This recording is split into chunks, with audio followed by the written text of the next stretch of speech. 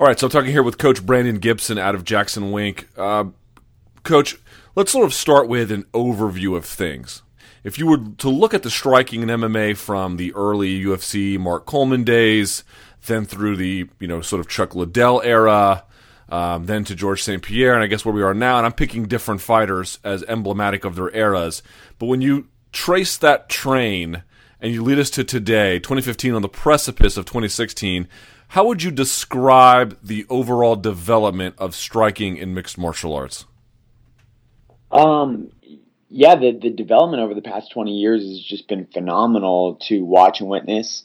You saw the guys coming from one discipline school to the sprawl and brawls of the Chuck Liddell and Matt Hughes generation, to the refined striking of GSP or Anderson or John Jones, to now guys like Conor McGregor, who are just so diverse with their range and their technique and their fluidity. So I think it's been awesome to watch the development all, and I'm trying to stay ahead of it with my guys. Try to be at the tip of the spear with the development and stay ahead of these trends. Offensively and defensively. In terms of the scale of the number of people who are good at jiu-jitsu, it took a while in mixed martial arts for that to happen. But it's also true that the grappling was ahead of the striking for many, many years. Mm-hmm. That's beginning to change. Why did it take so long for striking to catch up? I don't know. I think early on you had guys that were either grapplers or strikers. I think it was hard for them to effectively blend the two.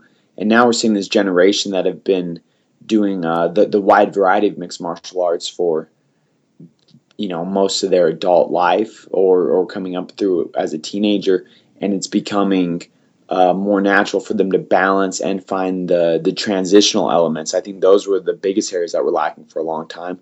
I don't know why it took a while to catch up. I think just nullifying the wrestling and the grappling, it took these guys a while. And I think learning the range and the levels an effective striker needed to have to be effective in this game also took a while to play out. And just as an example to clarify what you're saying, can you give me and it could be anything, just a basic example of one of these transition areas that you just described that you think has really come along, that is part of everyone's game, or at least many people's game, something that people do really well in terms of the transitions you mentioned? Yeah, I think, maybe Anderson Silva, Rich Franklin, one where we really saw the effectiveness of that clinch range and that tie plum being applied up against the fence, to maybe like a Uriah Faber, hard level changes, wrestling feints to upward striking, all the way to John Jones with dynamic spinning elbows up against the fence from a grappling or from a wrestling position, from a clinch position, to the dynamic kicks of Carlos Condit against GSP, where GSP's exiting thinking he was safe, and Carlos is still able to find transitional long range strikes. So when we look at the state of striking today, one thing that seems to me, I don't know if the word is apparent, but I'm kind of curious to get your view. Do you believe that the influence of Thai boxing in MMA is fading to an extent? Now, by that, I don't mean people view it as ineffective in any capacity, but maybe that it had this outsized, overused profile that is sort of regressing to a more normal level. I do. I believe early on the Thai boxing style and the Dutch kickboxing style, were so proficient in K1 type striking and obviously in Thai boxing that everybody thought that was the best style to apply to MMA. And I think now guys are getting away from it. One, because of the height, the stance you need to be effective with that style. I don't think it transitions very well into like a wrestling stance or a boxing stance. And then I also think the range wasn't as applicable now, because you get these guys tall wanting to throw a leg kick, and they would also be in range to get blast double legged, like GSP and Thiago Alves. It also requires a more of a square stance, which lessens the mobility of a fighter's footwork and overall movement. Help me understand that. Why would a square stance in part limit mobility? It's hard to quickly accelerate. It's hard to level change. It's hard to have any kind of lateral or circular movement. Whereas a longer rangey stance, like Dillashaw's or McGregor's or John Jones or even GSP's, it's much easier to be dynamic with your entries through the boxing range into the clinch range, or retreating past a kicking range. What has been the enduring contribution of Thai boxing? In other words, if you looked around today, you can still see elements of it. Would it be the focus on leg kicking and the the understanding of the clinch positions? How would you view the things that are still valuable about Thai boxing today? I would definitely say the clinch positions, Thai plum style clinch control to outside even Greco style trips and sweeps. I think that's still prominent. Definitely the knees and short range elbows. I think those are all elements that are going to stay throughout the next generation of MMA striking for sure. But I think the taller squared stance, emphasis on kicks as opposed to hands, I think some of that will get exposed and fade out. So that was the next question I actually had. I'm glad you brought that up.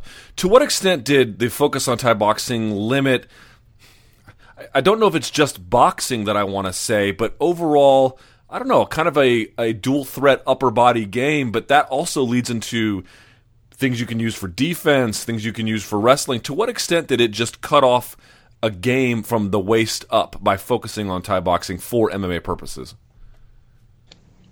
Yeah, I think it got away from the transitional aspects of allowing wrestlers to wrestle or strikers to defend shots. I think that tall stance and limiting, Thai boxing, they're not known as the greatest boxers, right? It is that emphasis on kicks. And where we really saw good boxer wrestlers take over, like George St. Pierre, would just utilize his jab and his single and double so well, it negated and neutralized a lot of the traditional Thai boxing style. So I think we got away a little bit from just the tall teep style kicks and heavy leg kicks because we kept getting taken down by good wrestlers. So when I look around today, actually one more question about this. So what's been kind of interesting is you see some other guys come in, you see a Gunnar Nelson or a Justin Scoggins, and they've got the sideways stance, and to an extent it works for them. Then you see guys like Anthony Pettis who can borrow from some of his Taekwondo background. You look at someone like Kung Lee, who was able to, I think very effectively for a while, incorporate his San Chao style. But no one ever rushed to replace what they were doing with what those other guys were doing. These guys were simply able to take and adapt it. Why has there never been another system of striking come through where people could say, wow, this is clearly more beneficial? I mean, look at what Kung Lee is doing. He has takedowns and throws and trips, and he can also strike and spin. Nothing ever replaced Thai boxing as a predominant model. Why? Yeah, I think that's a good point. I think maybe it's something that got rooted in early MMA, that Thai boxing was the solution. It was one of those core elements, and the guys never really did get away from it. And I think there's still a lot of gyms here in America and, outside the country too, that are very Thai boxing or Dutch style based striking. And, we still see effective strikers come from that system. Guys like, Rumble Johnson, under the tutelage of Dutch kickboxer Henry Hoof, has been very effective at his MMA-based striking. But overall, I think there's not enough collaboration. I think a lot of these coaches just want to coach and teach their system as opposed to collaborating with what makes their fighter effective. And I think that's why it's been so rooted and intertwined with the game, period. I don't think too many coaches were quick to adapt to new trends in MMA like Kung Lee San Shao or Machida's karate. Would you say that the jiu-jitsu in particular might have a more I mean, even they have their own issues, right? But generally speaking, is it a fair characterization to say that as a sport, with a few pockets here or there, maybe notwithstanding, it's a more collaborative community in terms of sharing best practices? Yeah, and I think I've seen a lot more collaboration between the wrestlers and the jiu-jitsu community as well, where I think the strikers, the different striking systems aren't too quick to collaborate with each other. I think there's been great strikers that have worked, very well with jiu-jitsu, but as far as different striking methods collaborating with each other, that's not something I've seen that much of. So for years, it's not that I dismissed the boxing community, but I certainly took everything they said about MMA striking with a grain of salt. They would, have any number of issues because I would say they don't understand the brutality of leg kicks. They don't understand the small gloves and how that changes any number of things. But as time goes on, it's really beginning to resonate with me. And maybe I'm wrong about this, and if I am, by all means, correct me. But I'm beginning to see these precepts that make boxing what it is, movement, angles, and in particular, timing, that is really coming to the foreground with the more elite strikers. Do you agree with this characterization, or am I missing something? No, I definitely believe those are very important elements, but I still think, and I was raised with karate and boxing, so that's my background. But I do think boxing, from a defensive standpoint, is still very, very, very flawed in transitions to MMA. I think Holly Holm was able, with her great boxing background, was able to negate Ronda Rousey with MMA striking, and Ronda's been very focused on traditional boxing, and I think it showed a lot of flaws in that fight. But you're right, the transitions of being able to be balanced and be accurate and be precise and tight angles and footwork do have their place in modern MMA striking. Before we talk about the good things, help me understand why defensively boxing for MMA purposes, as taught by boxers, could be problematic. Because of the range of MMA, I think it's so much, the traditional, just the size of the octagon to the typical distance an MMA fight is fought. A lot of traditional boxing elements don't transition that well into it. And from a defensive standpoint, a Philly shell isn't going to make you stop a head kick. There's too many openings. But there are a lot, like I said, a lot of elements of boxing, from tight pivots to angular footwork to feints and parries, that definitely are going to continue to grow in this sport. So that's what I was getting at. The past week, so the Ultimate Fighter 80, UFC Fight Night 80, Ultimate Fighter 22, and then UFC 194, and then even to an extent last week, you just saw you talk about Frankie Edgar, and then there's Conor McGregor striking, but it was more than that. I went back and watched tape with Anthony Pettis versus Donald Cerrone the first time. You just see the ones who parry, the ones who can shift in the pocket, the ones who have just that step ahead on timing. It makes dramatic differences. But it can't all just be a work ethic issue. So again, I would ask, what happened where all of a sudden, and I guess I'm sure it's not all of a sudden, but it feels like all of a sudden, what happened where you're beginning to notice clearly that the guys who can do those sorts of things have a dramatic advantage? I think a good example of this evolution is a guy like Alistair Overeem. Alistair was K1 Grand Prix champ. He had so much success early in his career, marching guys down in a Dutch Thai style and finding his clinch knees and finding his big body kicks and uppercuts, to the Alistair that fought this past Saturday night. Very patient, long-range footwork, lots of feints, and he finally found that inside slip against Junior and was able to find that one-punch knockout. But it was set up with 8 minutes of movement and range and feints and everything that was the opposite of Alistair from 5 years ago, that would just march guys down and throw giant knees. To what extent did he have to be reminded that these changes are necessary for success, or was he basically always aware and it just took him a while to get his game in the MMA space to where he wanted it to be?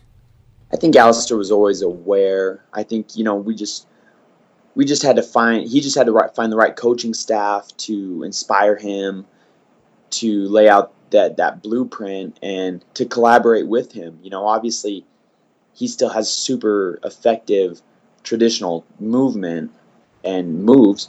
We just have to put him in the right spot to exploit these other guys. And I think, guys like TJ Dillashaw or Dominic Cruz or Conor McGregor are finding openings based off these old precepts of what should and shouldn't be, from a stance to a typical, whether it's like a Thai boxing movement or a boxing movement. I think these are the guys that are trying to find those transitional openings and elements and break the norm. So let's talk about those guys in particular. When you watch them compete, what's interesting to me, and we haven't seen too much of Dominic Cruz, but certainly of Dillashaw in the Barao fights and McGregor more recently in a couple of his fights. When you watch, and particularly for Dillashaw versus Barao, it's just so different. You can see that one person is striking one way and another person is striking another way, and one style is just so vastly ahead of the other one. What is TJ Dillashaw doing that is giving him such... I mean, you don't even have to know anything about striking to know that one guy is just clearly a step ahead of the other. What are the insights that he has that he's bringing to light? Well, I think one of the biggest advantages is TJ's seen guys with movement like Hinnon thousands and thousands of rounds, but Hinnon's never seen movement like Dillashaw has. And myself as a striking coach, I know a lot of these schools and these fighters in their gyms are only used to seeing one type of movement. And then to be able to exploit that in the cage where their brain is trying to fire and recognize these new patterns and movements and make some logical understanding of what's going on, it's too late. They're already too far behind. Where we as, I don't know, I like to think of myself as that next generation striking coach. I know what these traditional boxers are used to seeing. I know what these traditional Thai boxers are used to seeing. And I'm looking for areas where we could disrupt that from a defensive standpoint. But I guess being technically, can you give me a couple of examples of things he does that feeds off the more predictable reactions and movements that someone like Barao might give him? I think, obviously the angles and being able to switch stances through combinations, I think that's an element that's throwing a lot of guys off. I think even 5 years ago, you would see a guy, I don't know, maybe like a Matt Hughes, for example. If he was in his southpaw stance, you knew he wanted to shoot. And if he was in his orthodox stance, you knew he wanted to strike. Where that was kind of easier to break down from a game plan side. Now we're seeing these guys that are transitioning through their strikes and combos and finding their, maybe stronger stance to shoot takedowns, and then transitioning back through for, good angles, southpaw flanks or orthodox flanks, and finding super effective striking. I think that was the biggest thing that TJ was able to exploit against Hinnon. And what about Conor McGregor? When you look at what he's doing, there wasn't much to look at in 13 seconds, but there was some. What did you see as the some of the dominant advantages he had in retrospect? I think one thing that Conor's really revolutionizing is that long range stance. It's low, it's long. He's able to close distance very rapidly. He's able to utilize his reach very, very well. And he's able to move at a variety of angles and be able to strike in motion. And that's an area where I feel like a lot of these guys are also behind. Jose's entrance, Conor's seen that a million times. Even though I don't think, I think Saturday night was kind of 2 Saturdays ago, was kind of class book, traditional step back, find your counter right down the center. It was just, I think Conor's movement made Jose force his way into that range. And that was Jose's mistake. Conor's also really good at pressuring guys up against the fence line, using the cage and finding his circular attacks, his spinning attacks to take away their movement and range, like the Mendez finish.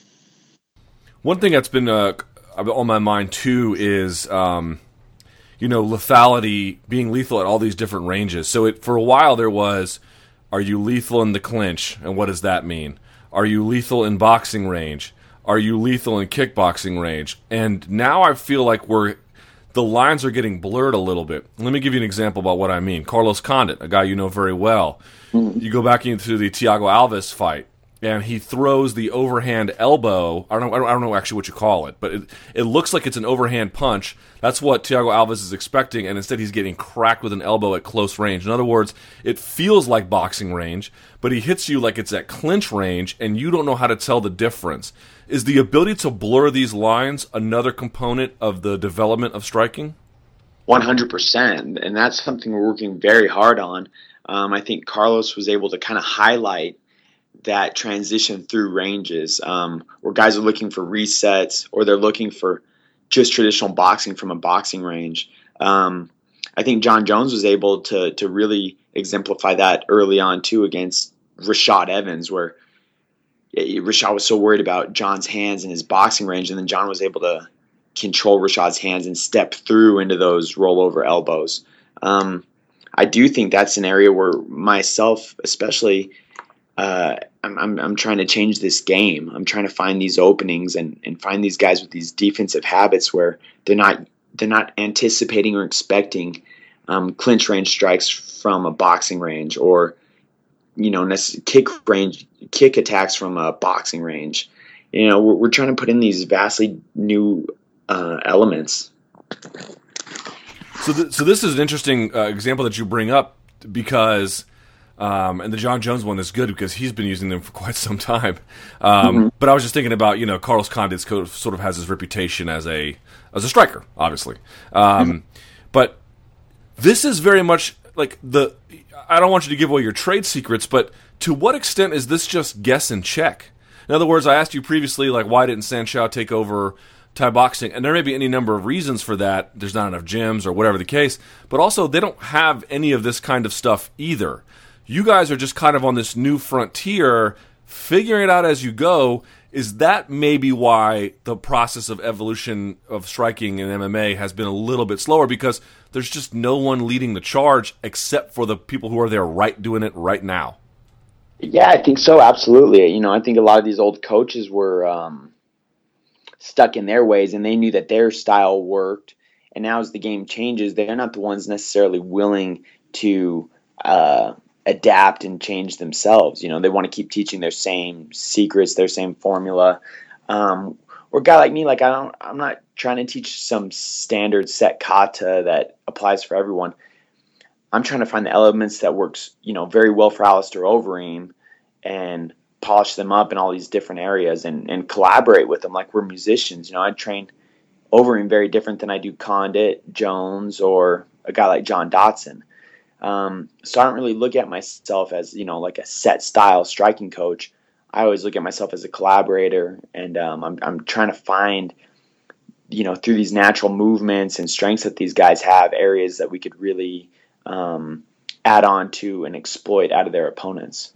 Well, that's an interesting thing you bring up, because it makes sense what you're saying. But one theory I had, and again, by all means, if I'm lost in the sauce, I need your help.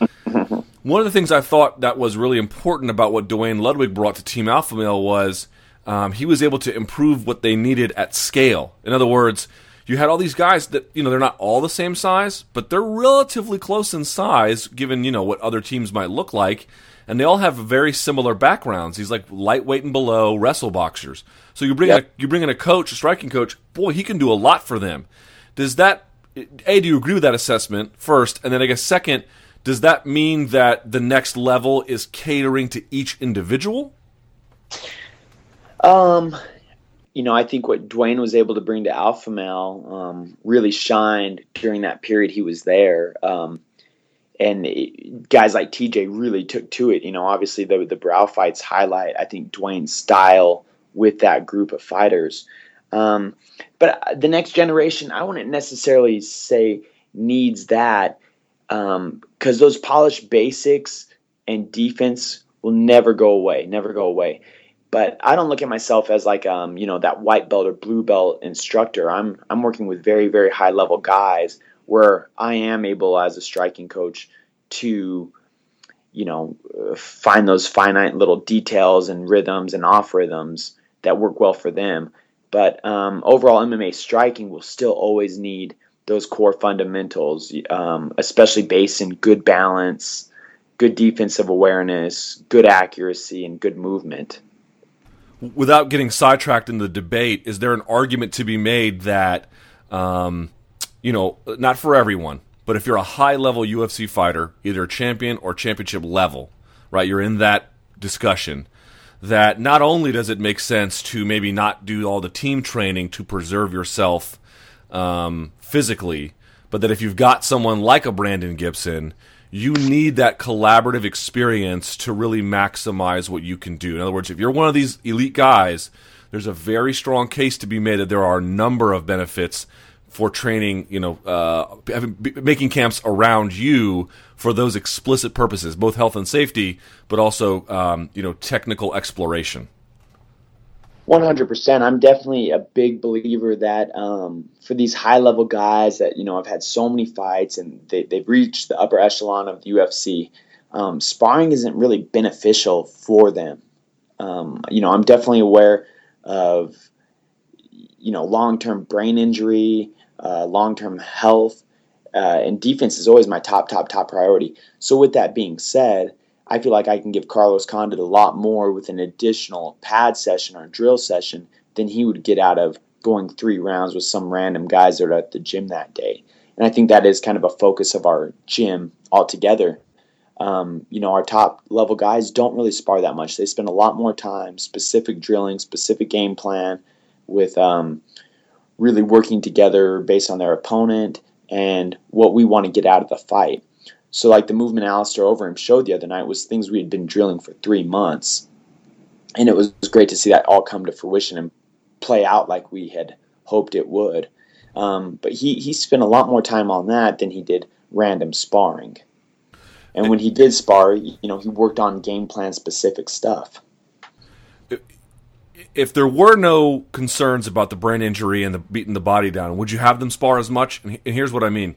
In jiu-jitsu, you get injured too. You get heel hooked. Anything can go wrong, but you never have to stop sparring. Like it's always a process. You're always, even if you're Helio Gracie 90, you're out there doing arm bars from the guard. But striking, you just don't have the same amount of resources to give. But I guess my question is, if knowing all that, if the damage wasn't an issue, would you still taper back on some of the sparring? Yeah, I think I would. A lot of these guys I see spar for almost like a conditioning element or a moral, psychological development. I don't know how many of them really go in and spar with purpose and intent to work on X, Y, and Z and implement, A, B, and C. I think they just get in with guys who are the sparring partners that want to impose their will and that they try to impose theirs right back, and they leave too many miles in the gym. I'm an advocate that if you're going to be sparring, you should spar with intention on getting better. You should go in there with a game plan that will be applicable to your upcoming fight, and not just go in there for the sake of throwing down. I think when you're at a younger age and a younger level, that is needed, to find that toughness, to find those things that can only be taught in the gym. But at the high level, absolutely not. So the one lingering issue about all the striking, a lot of the development we talk about in terms of offense. Defense, though, I still don't know where we're at. You can make an argument that there's a defense to say it's not merely keeping your chin tucked and your hands high, but, getting in and out of range or, taking an angle so that you're not there. But I guess my question to you would be, in terms of defensive responsibility, let me walk that back. The question is, in terms of the growth of striking and how it's gotten better, I'm sure it's gotten better on both accounts. Has it gotten better more on the offensive side, or has it gotten better more on the defensive side, or more right down the middle? I think it's definitely gotten better on the offensive side. I think defensively, there's still a lot of areas that need to be polished and worked.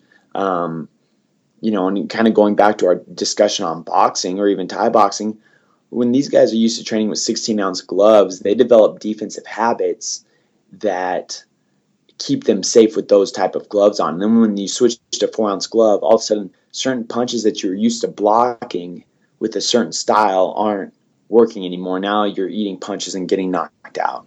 I was always a fan of Rampage Jackson. He would do that high block in Pride where he would cover, even the back of his head. He would get his elbow up so high. I was always a fan of that because big boxing gloves, these guys have the tendency to get lazy. They'll cover just their chin, which ends up covering their jaw and their ear. And then come fight night, they get blasted right in the ear and knocked out. I do know we have a ways to go on the defensive side of things. And I think the footwork and the range awareness are the first kind of frontiers of breaking into that new defensive style. I think another element, too, that really needs to be taken into consideration is when the UFC has a big cage or a small cage. Obviously, we see a lot higher knockout rates when the UFC has events with the small cage. So as a coach, I need to be aware of that and have game plan and defensive movement that take that small cage into account because it's very different angles in there. Could you give me just a quick example of what a different angle you might see with a certain opponent? Like just help me contextualize it a little bit. In that small cage, it's very easy to corral the opponent up against the fence. So if I was having a small cage fight, I'd have my fighters working on a lot of like juke style footwork up against the fence line where you don't know if you're exiting to the lead side or to the power side or level changing and shooting right through. Whereas in the big cage, it is easier to find that exit range and circle out quickly. The pressure in that small cage makes a big difference. So with all these factors together, and I really appreciate your time, where are we headed? And I know that's a very big question and it's very broad, but I guess noting some of the things we've talked about, getting, changing up strikes at different ranges and confusing people and movement and angles, is it just more of that? Where are we headed with striking in MMA? I think it's going to need to maintain a balance of, the traditional polished basics, and then also include the creative elements, the feints, the long range striking, aggressive level changes, tight angles, and even from a conditioning standpoint, I bet we're going to see more of that natural movement playing a role into the upper echelon fighters' camps. Conor moving with Ido Portal under a stick, everybody may think is goofy, but it's about his accuracy in motion. It's about his overall balance. It's about his positional awareness. So I think you'll see that at a higher level come into play more and more. But the balance for a guy like me as a coach is to say, okay, well, that's cool. We also need to get 1,000 jabs in on that bag. 1,000 jabs sounds like a heavy toll. Last question before we let you go. We didn't really explore it in this one because I could go on forever, but I can't keep you forever. But Dominick Cruz is going to take on TJ Dillashaw here very soon, which, has me salivating in ways. Just the technical possibilities there seem almost limitless. In terms of footwork, what are you expecting between Dominick Cruz and TJ Dillashaw? I think that footwork is going to be outstanding, and I think both of them are going to be working to try to outflank one another. I think we're going to see a lot of transitions, switch stances throughout. They're going to be pressuring each other and try to flank with that switch stance. I think where it's going to really play out is in that boxing range. I think whoever is going to be more dominant in that boxing range is going to get their hand raised. I think from that long kicking range, it's going to be a movement fest, and it's going to be the first one to make a defensive movement error that's going to get capitalized on. I don't think Dominick's going to have a lot of ring rust. I kind of thought he was going to in his last one, and he went out there and got the job done quickly. And I think one benefit Cruz has, even though he's been on the bench, is doing that analysis job for Fox and for the UFC. His mind has never gotten to take a break. He's been watching and breaking these things down technically, and I think he's been doing a very good job at it. And I think he's going to be ready for Dillashaw's movement. I'm interested to see if he could apply his own and really pressure Dillashaw back with his movement. It's going to be interesting to see. Coach Brandon Gibson, thank you so much for your time today. I could talk to you forever, but alas, forever is not my opportunity. But thank you so much. It's been extraordinarily insightful. Thank you. Thank you, Luke. All right, take care, my friend.